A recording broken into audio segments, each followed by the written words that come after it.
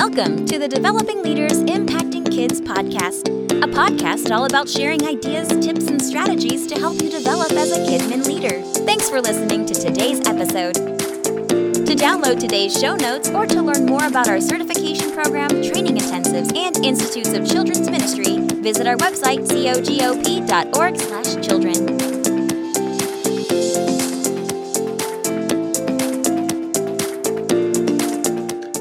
Hello and welcome to today's Developing Leaders Impacting Kids podcast. I'm Sean McKinley, your host, and joining me is our co-host, Joy Hensley. Hey, Joy, how are you today? Great. So excited to be back for another podcast.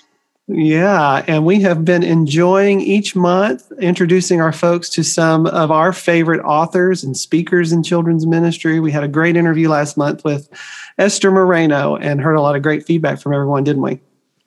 Absolutely. And this month, we're super excited. We couldn't even believe that this person agreed at first. So we're pumped. Sure, absolutely. Well, I'm going to give you a chance to introduce our guest for today.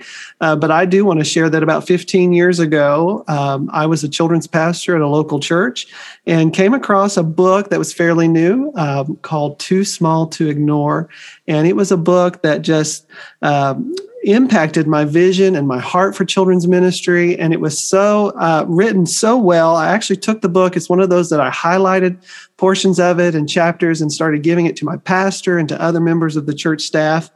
And so here 15 years later, when we sat down and thought, who could we invite for our podcast? It was the author of that book that I wanted to invite. And as you said, we were so surprised. He said yes. We're so thrilled to have today's special guest with us, who is Dr. Wes Stafford. So, Joy, I'm going to let you introduce our guest for today. Absolutely.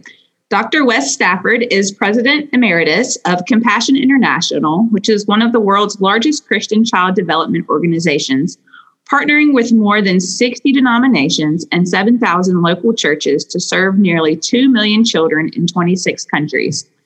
He has worked both overseas and in leadership positions at ministry headquarters for 4 decades and served as president and CEO of Compassion International for 20 years. He is the author of Too Small to Ignore, Why the Least of These Matter Most, in Just a Minute. In the heart of a child, one moment can last forever. And he's also the host of the radio feature, Speak Up with Compassion.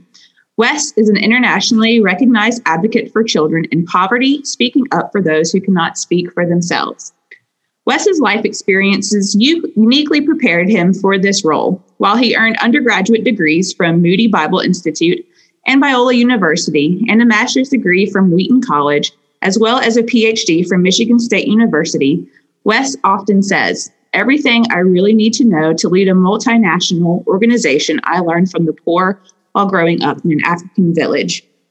Wes has been awarded honorary doctorate degrees from Biola University, Trinity International University, Asbury University, Colorado Christian University, and Lancaster Bible College. He is a veteran, having served for 4 years in the U.S. Army as a linguist in military intelligence. As an avid outdoorsman, Wes lives on a small ranch in Colorado with Donna, his wife of 37 years, who was a Compassion sponsor even before she met Wes. They have 2 daughters, Jenny and Katie, the 2 children in the world for whom Wes is the greatest advocate of all. Thank you, Wes, so much for joining us today. Thank you, Joey. That scared me. My life flashed before my eyes right there. That's supposed to happen just before you die, right?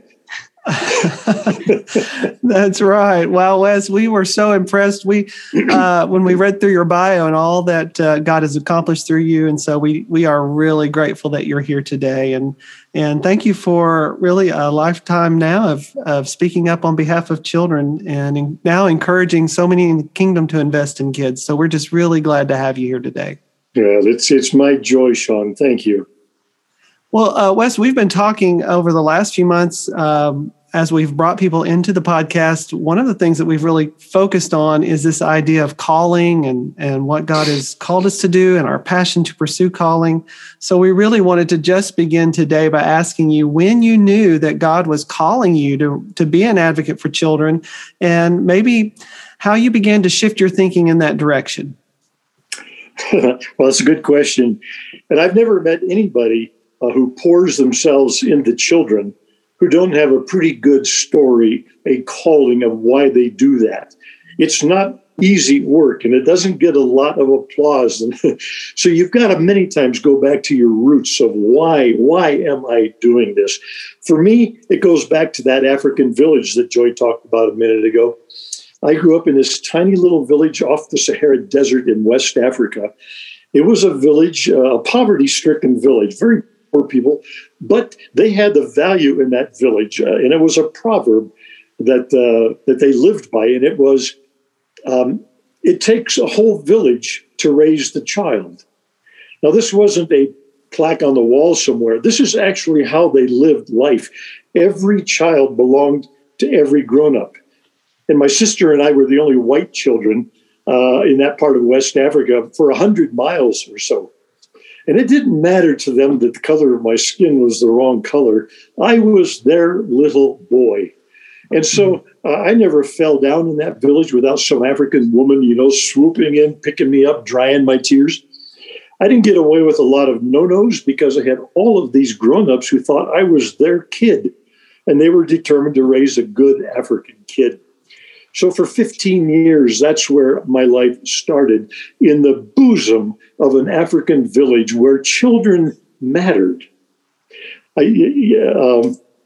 So they shaped not only my skills, but they shaped my heart. By the time I was 15 years old, I was a fully trained peasant farmer who could have raised a family on the Sahara Desert.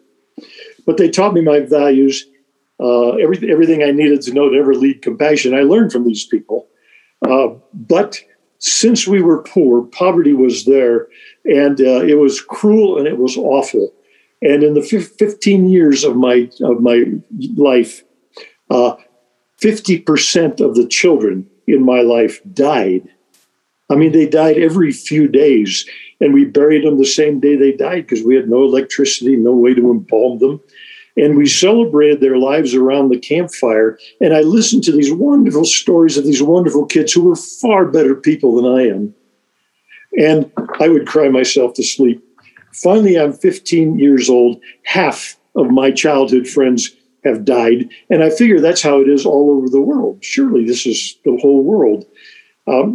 Finally, at age 15, and this is where the Too Small to Ignore book begins, Sean, is my first day in America at age 15, and it was New York City. And I went from this little desert village to Manhattan. And I remember vividly walking that first day into a grocery store, the first one I'd ever seen, and seeing all of this food. And next door was a pharmacy and all of this medicine. And it hit me all of a sudden. Nobody in my village needed to die. There is plenty of food and there is plenty of medicine. And I went into a heartbroken rage that lasted really through my high school years in America. Once I had lived in America for a while, originally I thought, these people have all of this food and all this medicine and they don't care. What's wrong with them? But after I lived in America for a while, I've discovered, you're really wrong, Wes. These people are wonderful people. They are very generous people. The issue isn't that they don't care. The issue is they don't know. And as I began to look at American children, I began to realize what the children in my village had was love, joy, hope, solid village backup, but no food and no medicine. And here were these American children who had food and medicine, but they needed love and hope and joy. And it occurred to me about the age before I was out of high school that somehow my life has to bridge these two worlds. I know what goes on in the heart of the children in poverty, and I know what goes on in the heart of children in America. Truth is, they need each other. Their parents need each other. And I realized at that point, my life has got to be a bridge. I will speak up for children. I will fight poverty. I will fight abuse. And I don't know what that looks like, but that is my calling.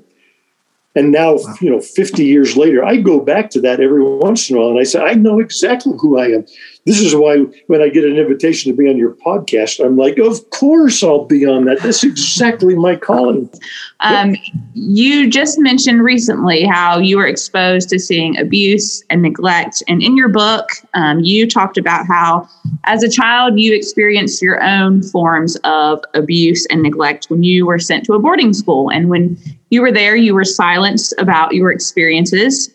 So my next question for you is, how do you think the church can affirm children to speak up and speak out when they are being silenced? Well, again, that's in the Too Small to Ignore book, but 9 months out of each year, I wasn't in the bosom of that village. I was at boarding school 900 miles away from mom and dad. And it was a very harsh, pretty awful place. There were only about 50 of us children there. The people who were responsible for us were people who went to Africa to be missionaries. They didn't go there to take care of children, but they didn't learn the language or they didn't get along socially or cross-culturally. And so instead of being fired, they were given the lowest priority job you could be given. And that was go and take care of other missionaries' children. So what happened is they weren't called to work with children. They didn't want to work with children. They weren't taught to work with children, and nobody held them accountable for how they worked with children.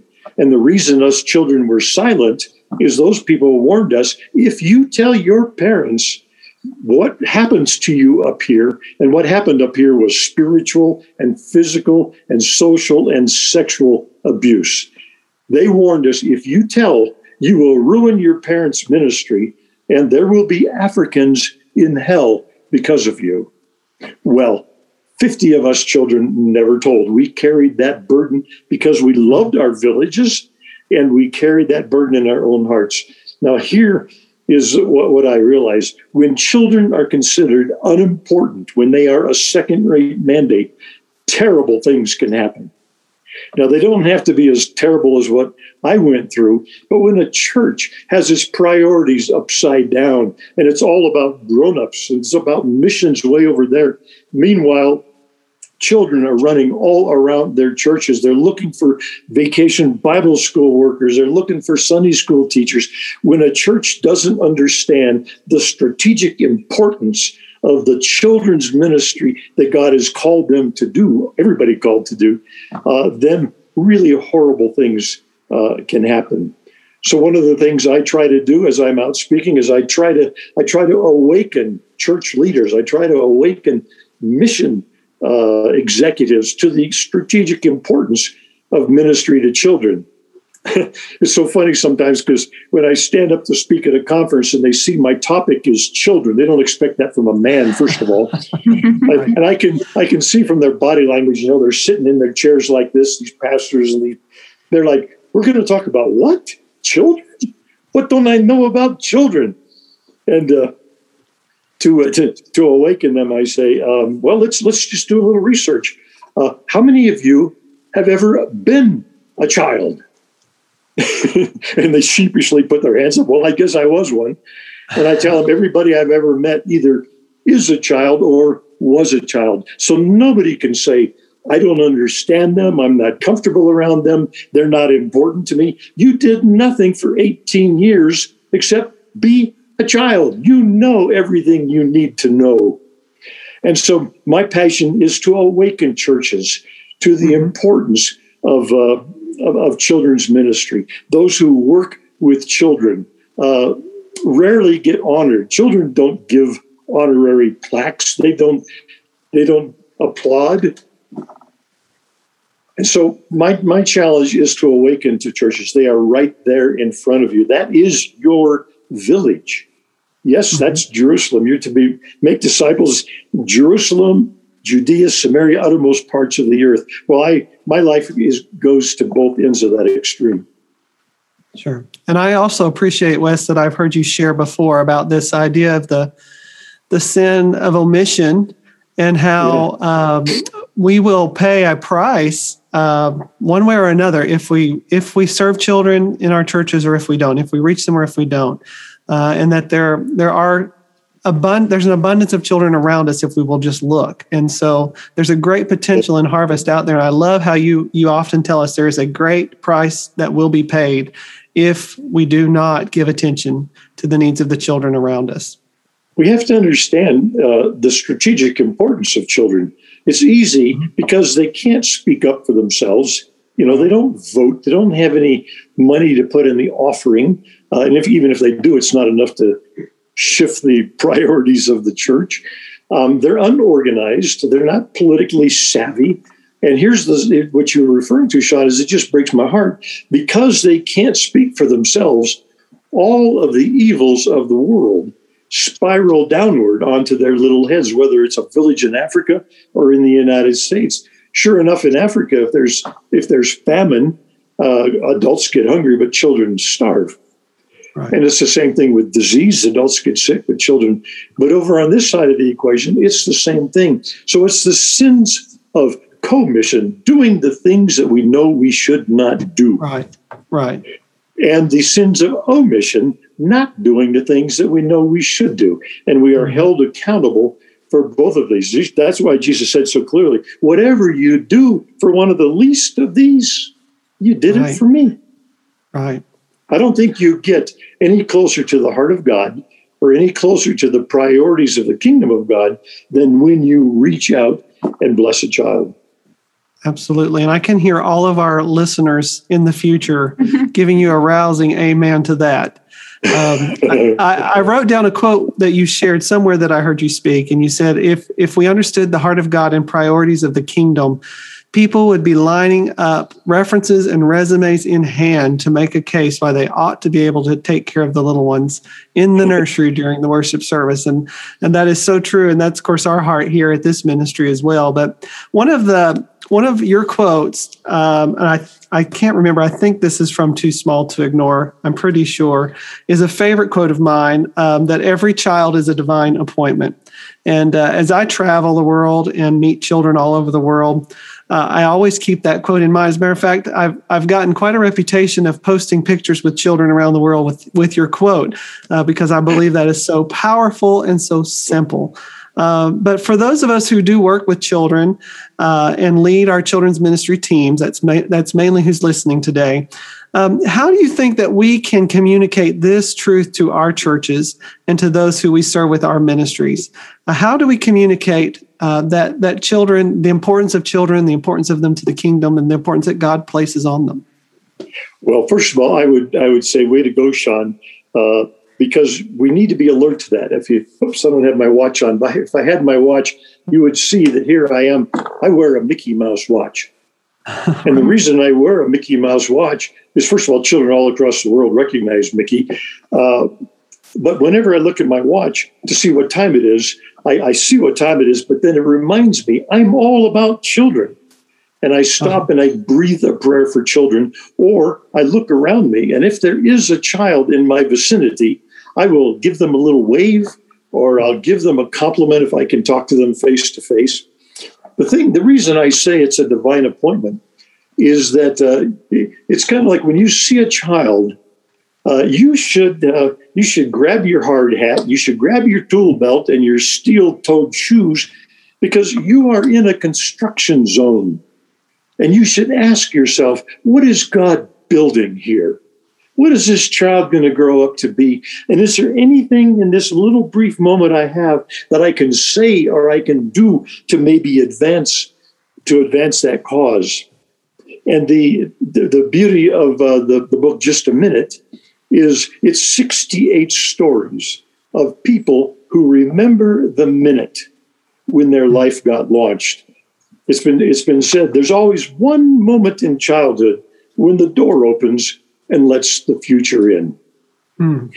I think probably the most important thing for the church to do, this is going to sound really self-serving, is the church library or the church bookstore should have Just a Minute in it. Everybody should understand that any child that is in your vicinity is, in fact, your responsibility. The book, your podcast listeners, this book was written for them. It'll warm their hearts. But it is written for those who don't really believe in children yet. But we all have a moment. It's rare that I can talk to even these big shots in a conference that a person can't say, okay, I get what you're saying, and I know who I owe. I asked them, who believed in you before you believed in yourself? Do you remember what they said? Do you remember what they did? And let me tell one quick one, since we have teachers listening to this. I was making this case that the spirit of a child is like wet cement. It doesn't take any time or effort to make an impression that can last forever. And I stopped and I said to this group of about 500 teachers, does this ring a bell? Does anybody have a story like that?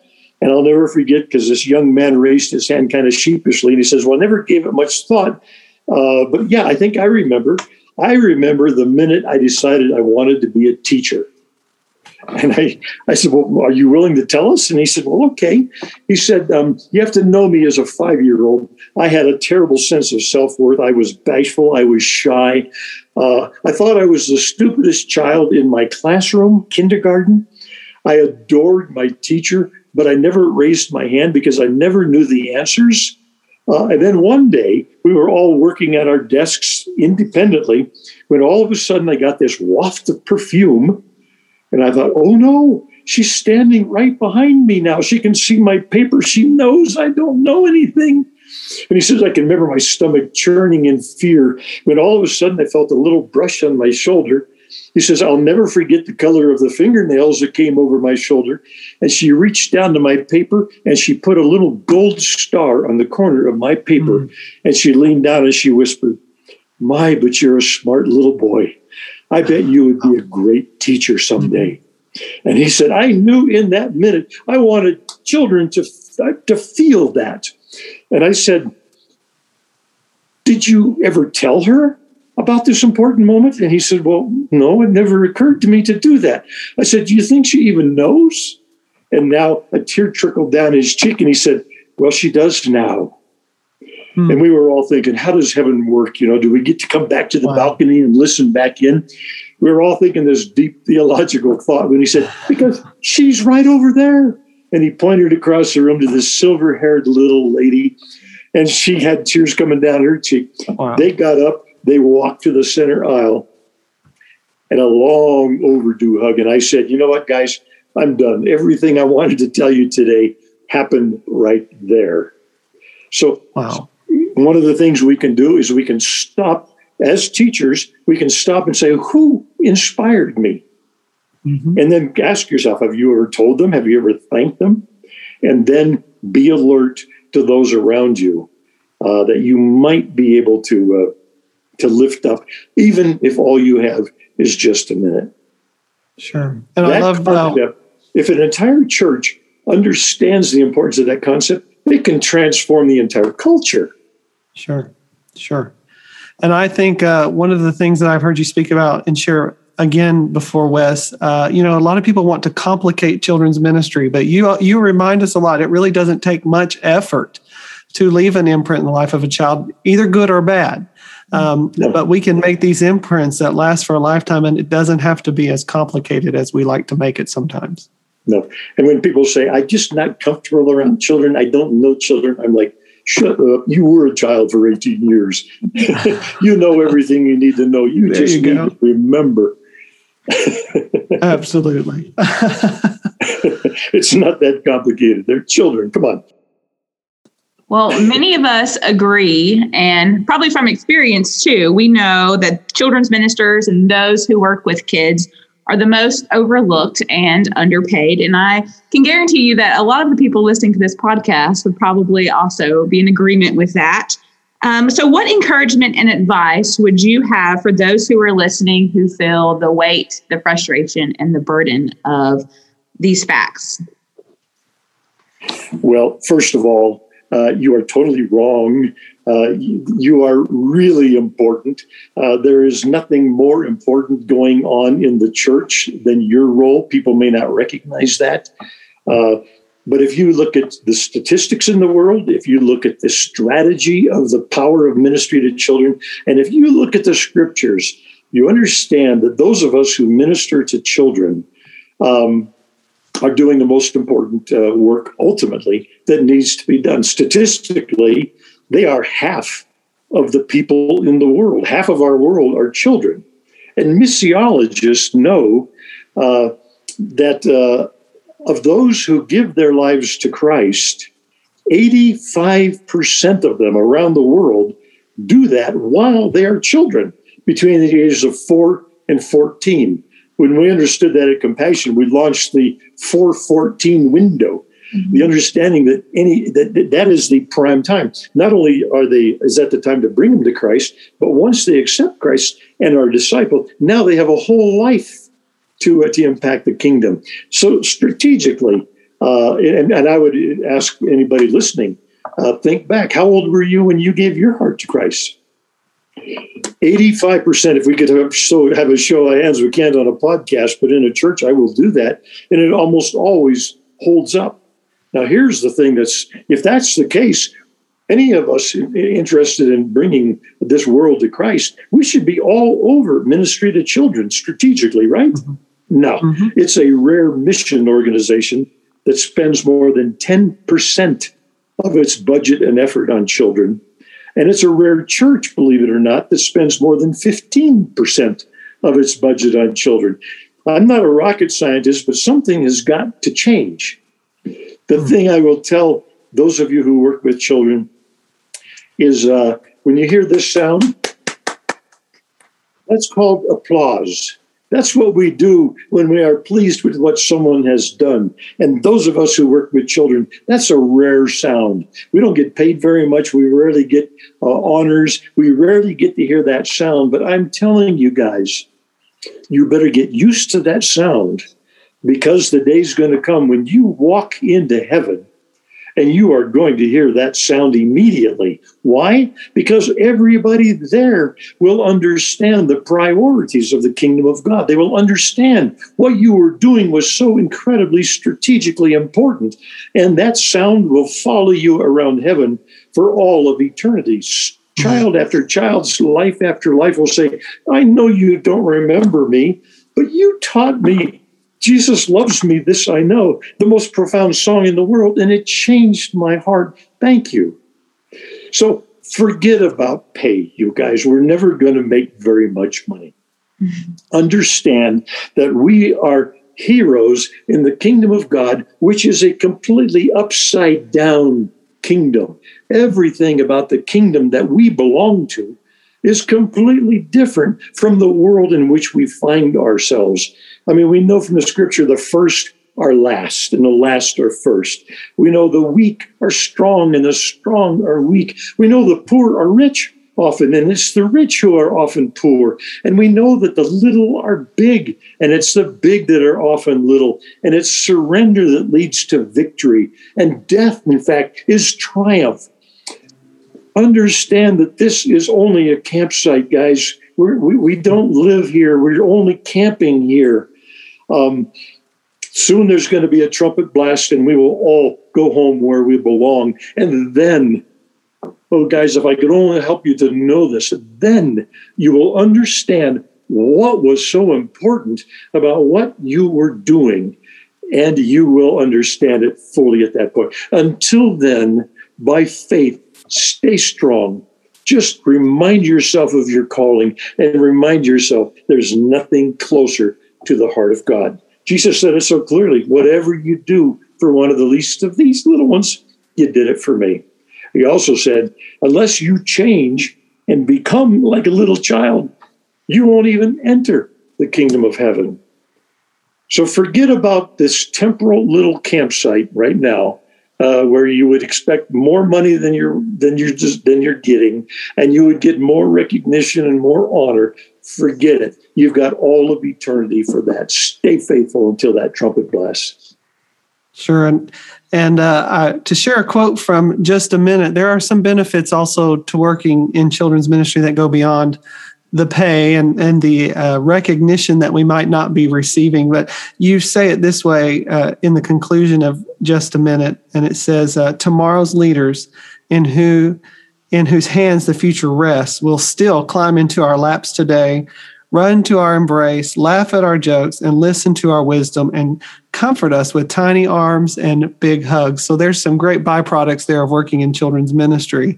And while we have that opportunity to make an impression on their spirits, of course, you're challenging us to embrace with passion and mission this wonderful ministry called children's ministry. So thank you for that. We're nearing the end of our time together, Wes, but we have a couple more questions.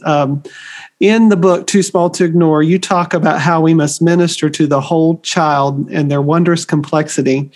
And many times in our churches, especially, we focus on nurturing the souls of children, but we often neglect the mind and the body. So what are some ways that you could encourage us as children's ministers to become aware of the other needs that children have in our communities? And certainly now, probably more than any time in recent history, there are so many needs around us. So how can we become aware of those needs and help to serve our kids and families? Yeah. Well, one of the things we do is just look at what Jesus did. Jesus was here for the most profound spiritual mission you could ever have. He came to save all of humanity. But along the way, many times without moving them toward the kingdom of God, he just healed them. He just fed them. He just did things that weren't, you'd say, Jesus, that's outside your mission. But because he loved them so completely, he met them at their point of need. And the scripture says, so go into all the world, make disciples. Here at Compassion, this is a key to it. Go into all the world, make disciples, teach them to observe all things I commanded you. Now, all things I commanded you, yes, it's the spiritual part. He made that very, very clear. But he also commanded us how to relate to our environment, how to relate to social structures, how to be good students, how to be worthy workmen, how to manage money and work. All of those things we would call, well, one of them is spiritual, but they're all spiritual because they are all incorporated in what it means to disciple a person or a child. So, across the world within Compassion, we feed, we take care because they are in a poverty setting where those things are necessary. But we stand and we rejoice when one of them accepts Christ as their Savior. In our side of the world, there's not a whole lot that are hungry or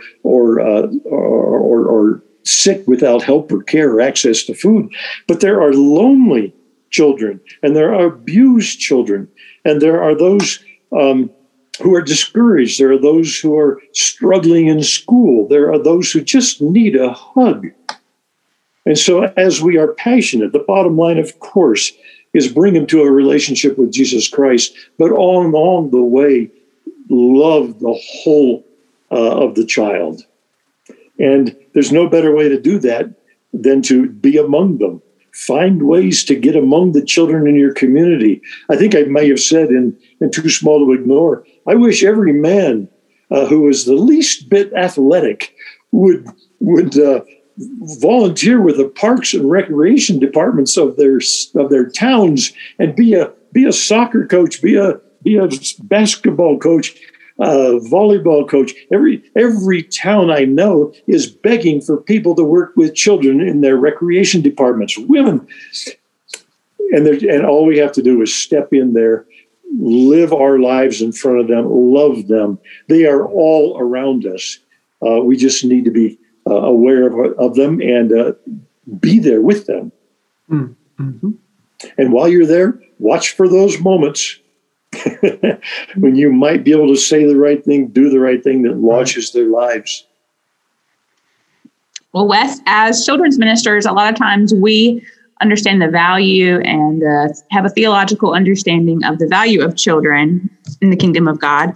And as you mentioned in one of your books, God respects and believes in children. And we also see that in the Bible. So I wanted to ask you, can you share your favorite example of how that has been modeled in Scripture? Oh, boy. Well, see, we could talk all the rest of the day on that. I love looking for the children in the Bible. And whenever you find a child in the Bible, you see God up to something pretty important. He must look and say, boy, this is huge. I need something small. And some of my favorites are little David killing Goliath. What was needed there wasn't great military might. What was needed there was faith, with which no one in the Israeli army apparently had, including the King Saul. I love the story of little Samuel speaking into the wayward priest Eli. God needed a strong message, and he chose a little boy. And most of us, those who don't really believe in children, would think, well, it's a little child. What message could he give? Eli, be good. God loves you. No, God said, you know what? It's going to take a clear, pure channel to get into this priest's heart who I can no longer talk to. And he gave the message to Samuel. Essentially, Samuel said to Eli, you know what, buddy? You are fired. You and your sons are done. And God knew that he could entrust that message to a little boy because of the purity of the channel. I love Esther, who saved her people by recognizing that maybe for this moment in time, that's why she was where she was. Daniel in the lion's den. Okay, I'll tell you my favorite, Joy. My very favorite is the feeding of the 5,000.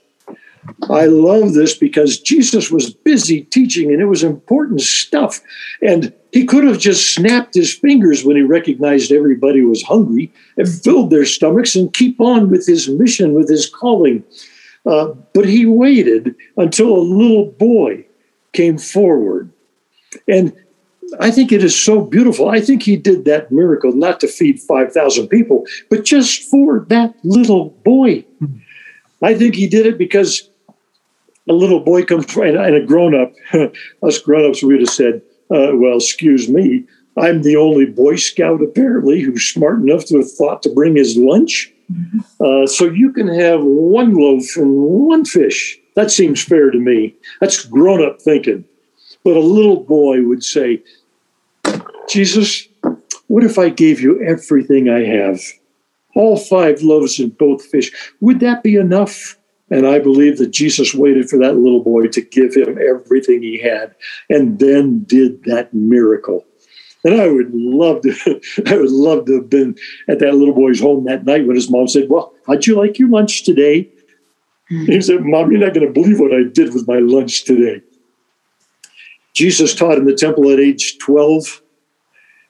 Do you wonder if the unborn matter? We understand that the unborn John the Baptist leaped for joy in his mama's womb just to be in the presence of another embryo, Jesus, in his mother's womb. If you go through the scriptures, you can clearly see that God believes in children. He uses children, and the scriptures are riddled with that. And I say, if it's good enough for God, well, I don't know, good enough for me. Amen. Amen. Wow. You know, Wes, I appreciate every time that I hear you speak, your passion, your heart for children. It's infectious. And I want to thank you for just the great example that you are for so many of us and for your commitment for advocating for children and in that also advocating for those of us who serve children in the church. And we are just so grateful for your time today. Before we go, I wanted to give you a chance to maybe just talk. We've touched on the 2 books that you have authored, Just a Minute and Too Small to Ignore. So I wonder if you would just share a little bit about those books and maybe what inspired them or why they might be of interest to those who are listening today. Yep. Well, the Too Small to Ignore started out to be kind of the story of my life. It was, until I was 15, it was quite a strange place. And there's a lot of really funny stories in there, what it was like to grow up white in the midst of an absolute black setting. It's an easy read, but it also tells the hardship of abuse. I often get men frustrated with me because they say, you know what, you should have enclosed a packet of Kleenexes with that book. I was reading it on an airplane and I was weeping, and someone said, are you okay? And I'm like, yeah, I'm just reading a book. I wrote it to speak up for those who can't speak for themselves. The other one, Just a Minute, I wrote because it came out of that Too Small to Ignore. If you look at Too Small to Ignore, pages 9 to 11, I make the case that the spirit of a child is soft and moist and impressionable. I simply made that point very quickly. But after that book came out and I was autographing books after talks and such, the lines got really long for autographs because that resonated with people. And I had people who said, let me tell you about my minute. And I realized, you know what, I better start collecting these stories. They are powerful stories. And so I collected the key concept and then 68 people who remember the story. Now, you can destroy the life of a child in a minute as well as you can build the life of a child. So there's the story in there of Adolf Hitler and 1 minute that turned him into the monster that he became. So it's easy 2 or 3 page chapters. Each one is a story. And I really, really laid it out there to just try to get people to understand the strategic importance of children. And then I wrote those two both in the context of compassion. You might say, well, if you care that much about children, so what are you doing about it? Well, for 45 years, I have poured myself into the ministry of compassion, which is doing everything in the lives of children across the world that we've been talking about on this podcast.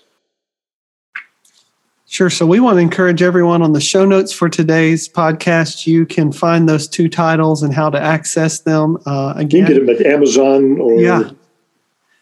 Yeah, you can order those online. I think Joy just got an extra copy here for the Office of Too Small to Ignore. So the 2 books are Too Small to Ignore and Just a Minute.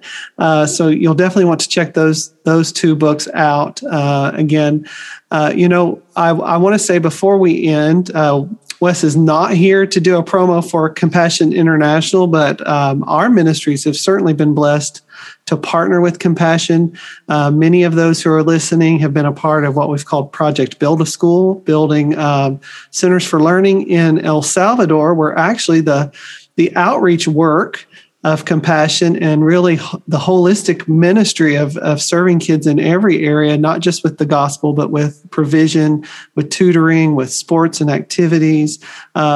So much of that is only possible through our partnership with Compassion International and their partners. And so, if you are listening and you've been a part of Project Build a School, we want to encourage you to especially get these 2 books. Which Wes, as I understand, the profits from those books actually go to support Compassion International. Is that correct? Yeah, that's correct. All right. Great. So not only will you get the great books, but you'll also support a great ministry that we've been talking about a lot over the last year and been privileged to partner with. Well, Wes, I really want to thank you for your time today. This has been a real treat to talk to a hero of ours.